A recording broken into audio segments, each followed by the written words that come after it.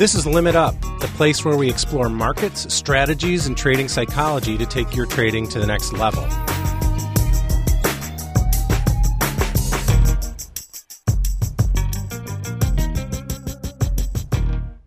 Good morning, traders, and welcome to the Limit Up podcast presented by Top Step Trader. This is the show where we talk about futures, forex, markets, trader psychology, the whole shebang. And we're always doing it with the industry professionals who know best. Over the next month, we'll be celebrating leadership and discipline here at Limit Up. After all, those are a couple of virtues that'll take you a long way in the trading industry.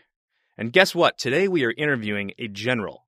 Because who knows more about leadership and discipline than a general, right? Our new host of Limit Up, Jeff Carter, will be interviewing Major General Carl Horst about leadership, his career in the Army, and how we can apply the lessons of military leadership to the corporate world, the trading world, or just the real world. Traders, Carl Horst has had an incredibly impressive career. He graduated from West Point, moved through every level of the Army over the next 40 years, commanded 56,000 combat troops in Iraq, and was recently selected to serve as the president and CEO of the Congressional Medal of Honor Foundation. Basically, he's making me question what I've been doing with my whole life. This is going to be great because, let me tell you, General Horst wrote the book on leadership. Literally. It's called Common Sense Leadership, and you can find it on that big website on the internet that sells books. You know the one I'm talking about, and they don't need any free advertising from the likes of us. Or I suppose you could take a time machine back to 1996 and find it at your local Barnes & Noble. But then again, would a book published in 2016 even exist in 1996? I suppose that's a paradox worth exploring. But before we get to Jeff and General Horst, let's get caught up on this week's markets with Top Step's modern-day Oracle of Delphi, Mark Meadows, and his market reaction. This week was a breath, a pause. Markets are digesting the news from the past 2 weeks while prepping for the G20 meeting to come this weekend. And then there's the 4th of July holiday next week. This is setting up to be very interesting. On one hand, I could see the market not liking the news out of the G20 and sending equity markets into a sell-off. But then the long-term trend kicks back in with the expectations that rates are moving lower and there's a Fed put below the market. That glorious Fed put. That's why I'm not concerned with my long-term holdings. But in the short term, I am excited about the volatility that could arise early next week. But come Tuesday midday, I'm checking out. I'd encourage you to do the same. There's no reason to trade the rest of the week when volume dries up.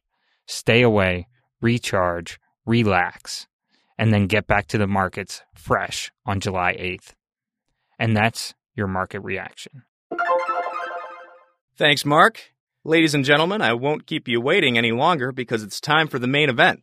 So sit back, crank those earbuds to 11, and prepare to learn about some situational awareness, discipline, and leadership that will take your trading to the next level. You may also learn a little something about jazz. It's now my pleasure to present part one of a two-part conversation between Army Major General Carl Horst and the new host of the Limit Up podcast, Mr. Jeff Carter. Hello, everybody. This is Jeff Carter. I'm with Major General Carl Horst. He is the President and Chief Executive Officer of the Congressional Medal of Honor Foundation. He's got a very distinguished career, which we'll get into. Anytime you're a general, your distinguished career. One thing that interests me about General Horst is he went to West Point. So he graduated from West Point in 1978. I went to the Air Force Academy and dropped out. Why did you decide to go to West Point? How did that whole thing come about? Jeff, first off, thanks for having me on, and it's a pleasure to see you again and to have a discussion. So my career is sort of an interesting one. Right. My dad and I had a fundamental disagreement about where I was going to go to college after I graduated from high school. And he had one idea and I had another.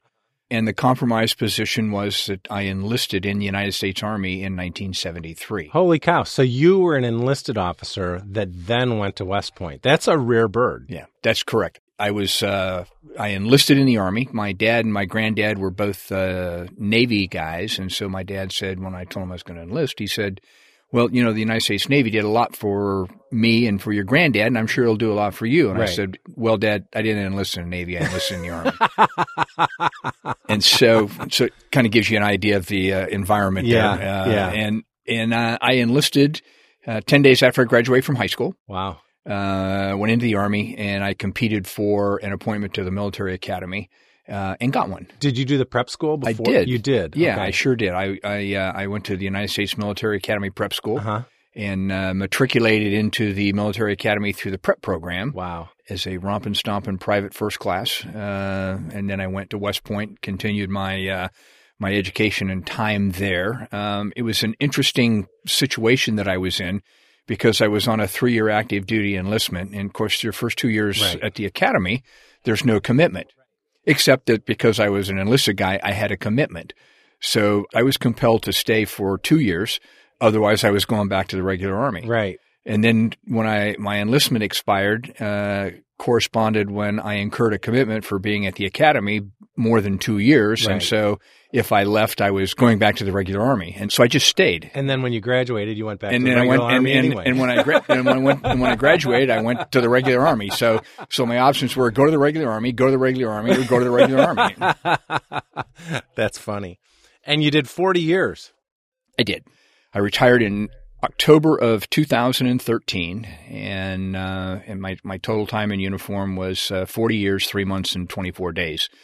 And so you say, well, why do you have it down to the days? And that's because the VA can't count, so you have to be able to count. And that's what my DD 214 says. Awesome. At the end of my time. So it was a wonderful journey. I will tell you, Jeff, that I had the privilege of living out my boyhood dream of being a soldier because that's what I wanted to be. And so I lived out my boyhood dream. And where did you grow up? I grew up in Washington State, okay. about 2 hours out of Seattle, in a small rural town in Washington State. And so West Point is on the other end of the world almost. I had never been on a commercial airplane until I enlisted in the Army and went to basic training at Fort Dix, New Jersey. Wow. So my first commercial airplane ride was going to basic training. Oh my gosh. Then I spent the next 5 years on the East Coast of the United States, which was really different from where I grew up. And I can say that after my journey as a soldier, I spent more time away from the West Coast and where I grew up than I ever did live there. So interesting. So you've got a book out. It's called Common Sense Leadership. And I kind of want to get into that a little bit. And I think West Point, as we saw yesterday, we're recording this on June 7th. Yesterday was the 75th anniversary of D-Day. correct. And Ike was a West Point grad. Correct. Omar Bradley was a West Point grad. Correct. And George Patton was a West Point graduate. Patton was a West Point grad. And if we look at Ike and, the roots of where he learned leadership, it was at West Point. Sure. And when you go in, they beat the crap out of you. Why do they do that? How does that relate to leadership? Well, it starts by instilling discipline.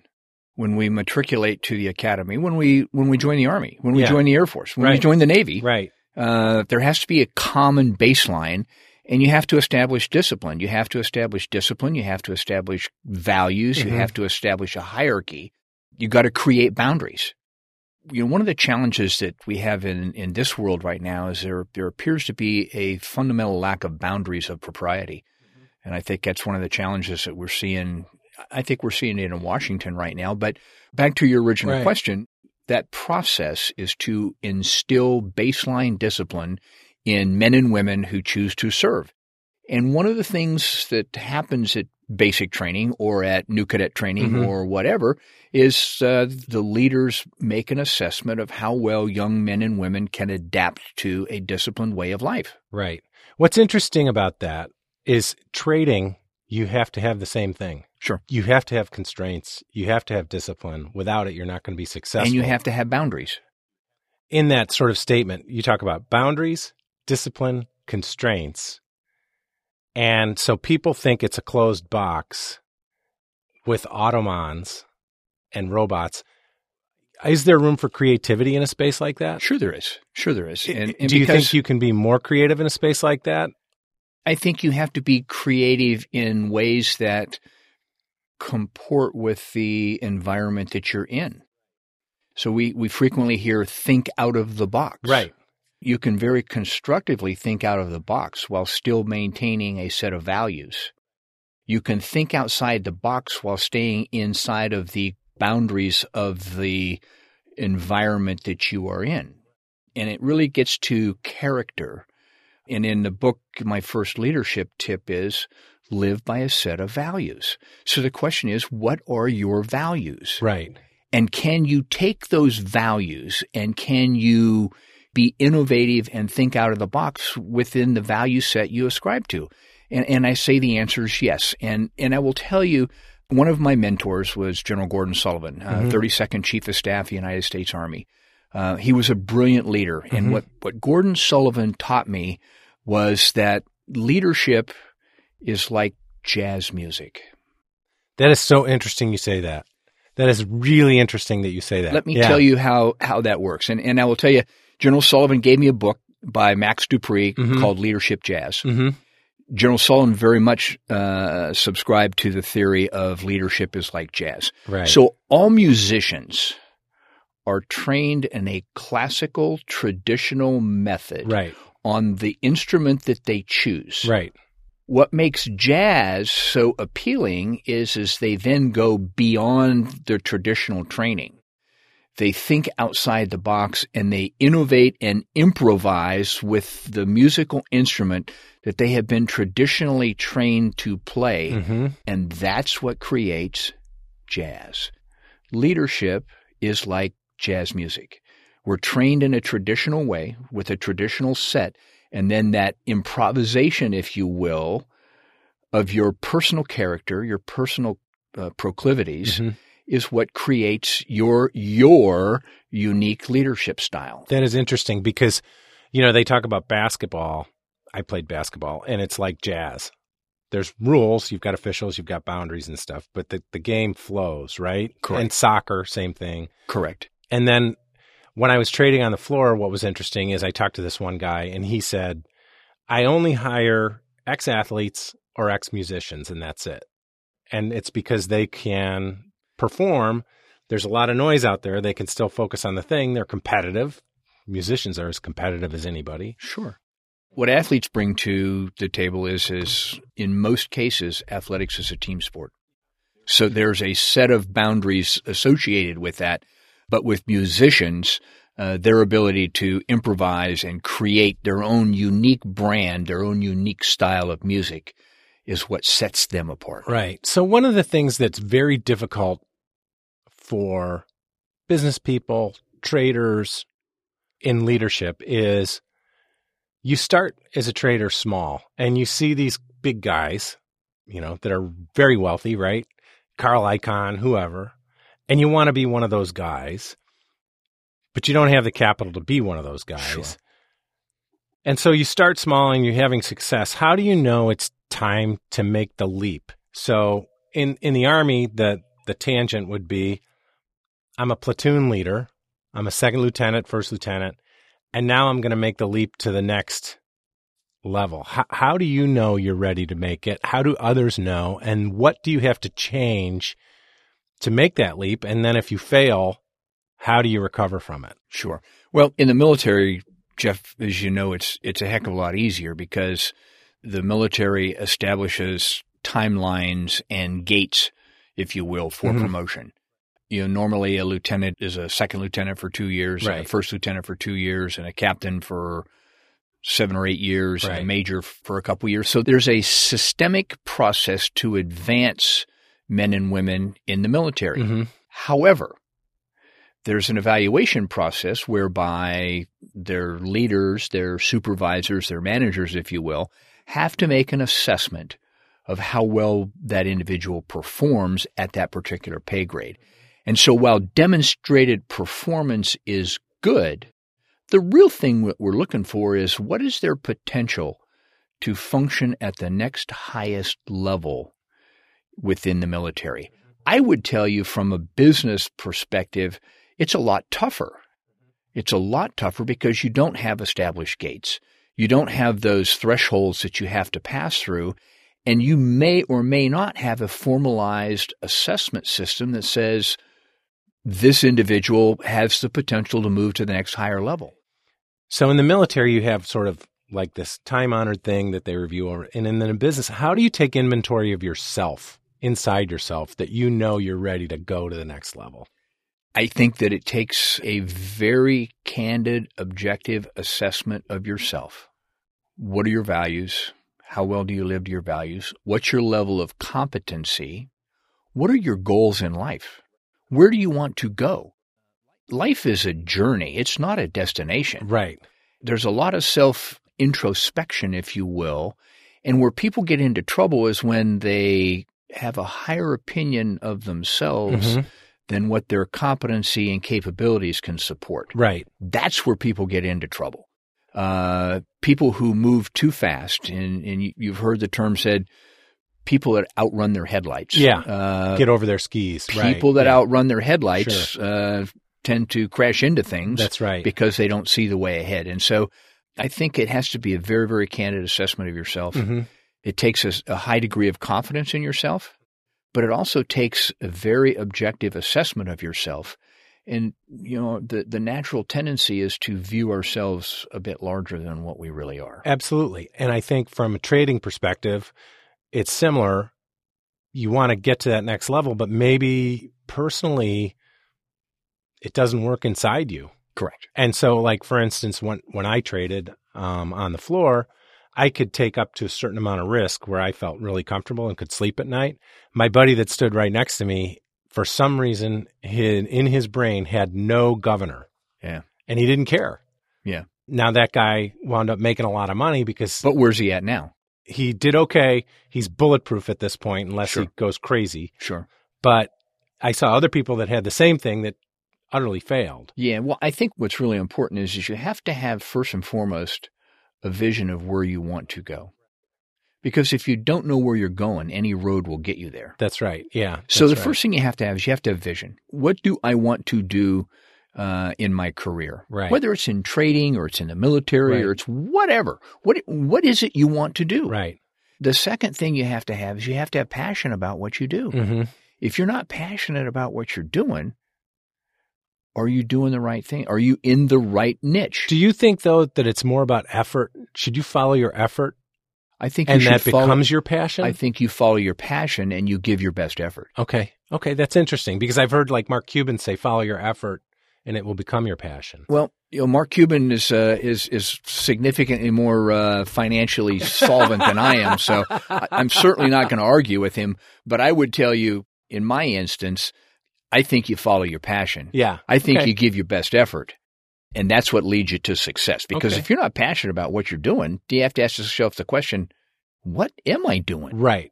And if you're not passionate about what you're doing, is it a job? Right. Or is this my life's vocation? Sometimes, too, you're pursuing the right passion, but in the wrong way. Yeah. And so you have to reframe it like and adjust. Like maybe it's not the path you're pursuing, but there's another occupation out there that has that passion, that has all the elements of it, you know.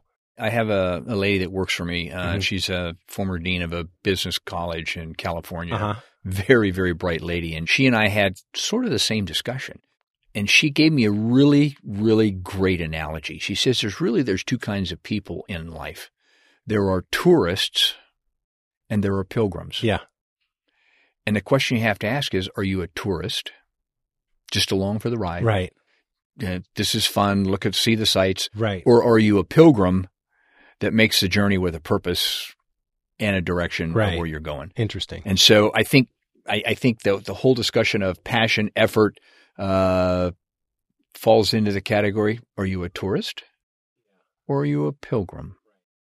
And the people that are most successful, the people that are the greatest value to your organization are people that are pilgrims. Right.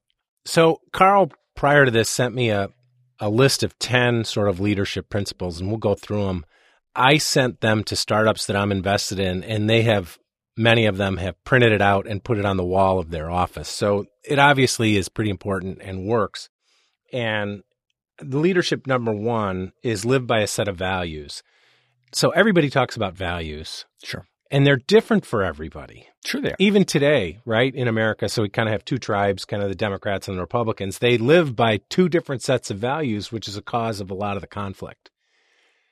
How do you decide, like, what's that going to be? Well, for me, spending 40 years in uniform, Yeah. the Army had a set of values, Right. 7 of them. And so for 40 years, that set of 7 values were kind of a guiding light for how you should be, how you ought to be, how you're expected to be. But I would tell you, if you look in Chapter 1, you'll see some of the values are consistent with the Army values, but some of the values are ones that I personally think are important. And so I think what people have to do is you look at a set of values. A good company will give you a set of corporate values and say, here are the 4 things or here are the 6 things that are really important to us. Here are our values. But really, again, it's like jazz music. Right. How do those values comport with how you live your life and how you think? What's interesting, though, about that, Carl, is, for instance, at the Chicago Mercantile Exchange, they had a rule book. Sure. And they had Rule 514, which said how to make a trade. And there were like 10 steps or something like that. But if you went from pit to pit to pit to pit, it was different in every single pit. Even though it was on the same trading floor, same memberships, same badges, they had different ethics in every pit because the values were different in every pit. And you just hit on something that I think is important. I think you have to have the same set of ethics in every pit. I think you have to have different ways of living by those ethics. Yeah. So it gets into the style points. Right. It gets into, what are the things that are acceptable mistakes to make and what are non-negotiable mistakes. Right. So what I would tell you that a non-negotiable mistake is a violation of your integrity. Sure. Warren Buffett said, look, if you have a set of values and you have people that don't live by integrity, the rest of the values are irrelevant. Look at the trouble Bernie Madoff and those crowds got into, and what value were they violating? So those Ponzi schemes, they were violating their integrity, and they were violating ethical behavior expected of people that manage other people's money. Right, absolutely. So those are non-negotiable mistakes. Yeah. So leadership number 2 is have a creator ethos to guide your daily activities. Here's the thing about that. In the Army, we had the warrior ethos. Marine Corps has an ethos. All those services have their own unique ethos. Right.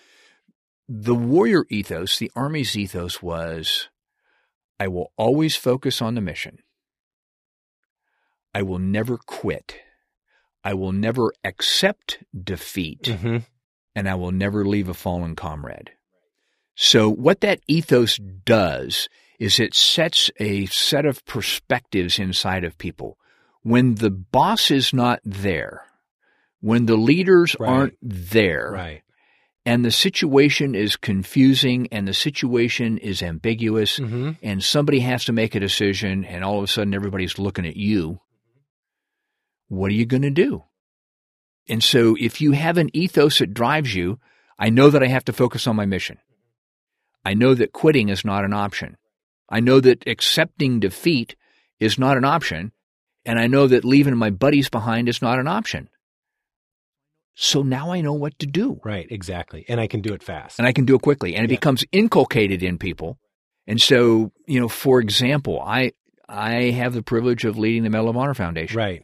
I interact on a daily basis with 70 of our nation's living heroes that made split decisions in the absence of guidance in bad situations. And if you have inculcated in you an ethos that drives you, you will instinctively react in bad situations in the absence of guidance. You will do what you need to do to meet those 4 criteria. And what's consistent in every single Medal of Honor citation, exceptional valor in the face of danger without regard for self to save the lives and help other people. And that takes me to leadership tip number 3, which is maintain situational awareness. Always be aware of your environment and the people around you, which I guess a lot of people these days call it being in the moment. I think it's more than that. Yeah. It's more than being in the moment. So one of the things that I always did, particularly when I became a general officer, I had to be very cognizant of where I was. I had to be cognizant of who was in the room. I had to be cognizant of what their agendas were, because people always want something from somebody. And so if you know who the people are in the room, and you know what they're interested in, one, you can be more helpful to them, Right. but two, you can protect yourself from unintended advances or asks or things like that. Right. And it's really good guidance Mhm. for anybody. And I think it's important in your world as well. You know, if you're in an environment and there are some high net worth people in the room, Mhm. but you don't have a clue who they are or Right. what they do, and Right. you stumble into them at a cocktail hour and say, "Hi, I'm Carl. What do you do?" Yeah, right. And you find out you're talking to a guy like Dick Duchossois. Okay? Yeah, right. And so Mr. Duchossois hosted us for dinner last night. Oh, and, yeah. and of course, yesterday was the 6th of June. And I said, you know, our country spent the entire day celebrating the 75th anniversary of the Mhm. invasion of Normandy Right. and the Greatest Generation and what they meant for America and how it transformed not only America, but the The world. world. Dick Duchossois was a tank commander in Normandy. Okay. And so he's telling all the recipients how he wouldn't be where he was if it weren't for them. Right. And I just turned the table and said, no, Mr. D, Yeah, we wouldn't be where we were at if it weren't for you. right. My childhood dream was to be a soldier. And I was inspired by you and the Greatest Generation. And if it weren't for you and your generation, I would have never had the passion to do what I did. So thank you for being a good example. Thank you for being a good role model. And thank you for helping me follow my passion and live my dream. It's amazing. And, you know, as you look back, well, you're a little bit older than me, not much. I'm 57. And I was kind of taking an inventory of sort of World War II vets that taught me, that were my teachers. So Sure. my basketball coach in junior high was wounded at Iwo. The dean of the middle school was a medic at Bastogne. You know, my social studies teacher was at Saipan, you know, and on and on and My on. and first on. Medal of Honor recipient that I met was a guy by the name of Colonel Bob Nett. And Bob Nett and I met at the Main Post Catholic Chapel at Fort Benning, Georgia Mhm. in the mid-'80s. And we happened to both be Eucharistic ministers. And Mhm. Bob Nett took an interest in me. Bob Nett, Colonel Bob Nett, Medal of Honor recipient, December 13th, 1944, Leyte in the Philippines, Right. Rifle Company commander. Bob Nett took an interest in me. And for 3 years, I had the privilege of interacting with Bob on a regular basis. His wife, Frances, took my wife under her wing. And so for 3 years, we had a Medal of Honor recipient and his wife were our mentors. Oh, wow. And Bob Nett, I was a captain. Yeah. I was a captain. Bob Nett taught me a lot about being a good soldier. Bob Nett taught me a lot about being a good leader. But most importantly, Bob Nett taught me a lot about being a good human being. And I would tell you, Jeff, that had it not been for the coaching, teaching, and mentoring of Bob Nett, I probably wouldn't have stayed in the Army as long as I did. And I certainly would not have achieved the levels of responsibility that I did in the Army were it not for him. Right. And so imagine the honor that I feel being able to lead the Medal of Honor Foundation. And when I talked to them, when they asked me if I would take the job, one of them said to me, "You're retired. Why on earth would you want to take this job?" Right. And my answer was simple, because Bob Nett would expect me to. So this is my opportunity to pay it forward. I'm giving back. Traders, due to time constraints, there was just no way we could pack all 10 of General Horst's leadership principles into one episode. Frankly, that's just too much leadership for the human mind to handle in just one sitting. And since your safety is always our first priority, we decided to split this interview across 2 episodes. Thus, we will be bringing you the second half of this interview between Jeff and General Horst next Friday. There will also be a brand new market reaction, and maybe even a new fun segment we haven't even thought of yet. In the meantime, keep an eye on your risk parameters, join the Top Step Trader community on Facebook, read our blog, watch Dan and Hogue on YouTube each morning and afternoon. But most importantly, have a wonderful weekend, everybody. Namaste and trade well. This episode produced by Dante32.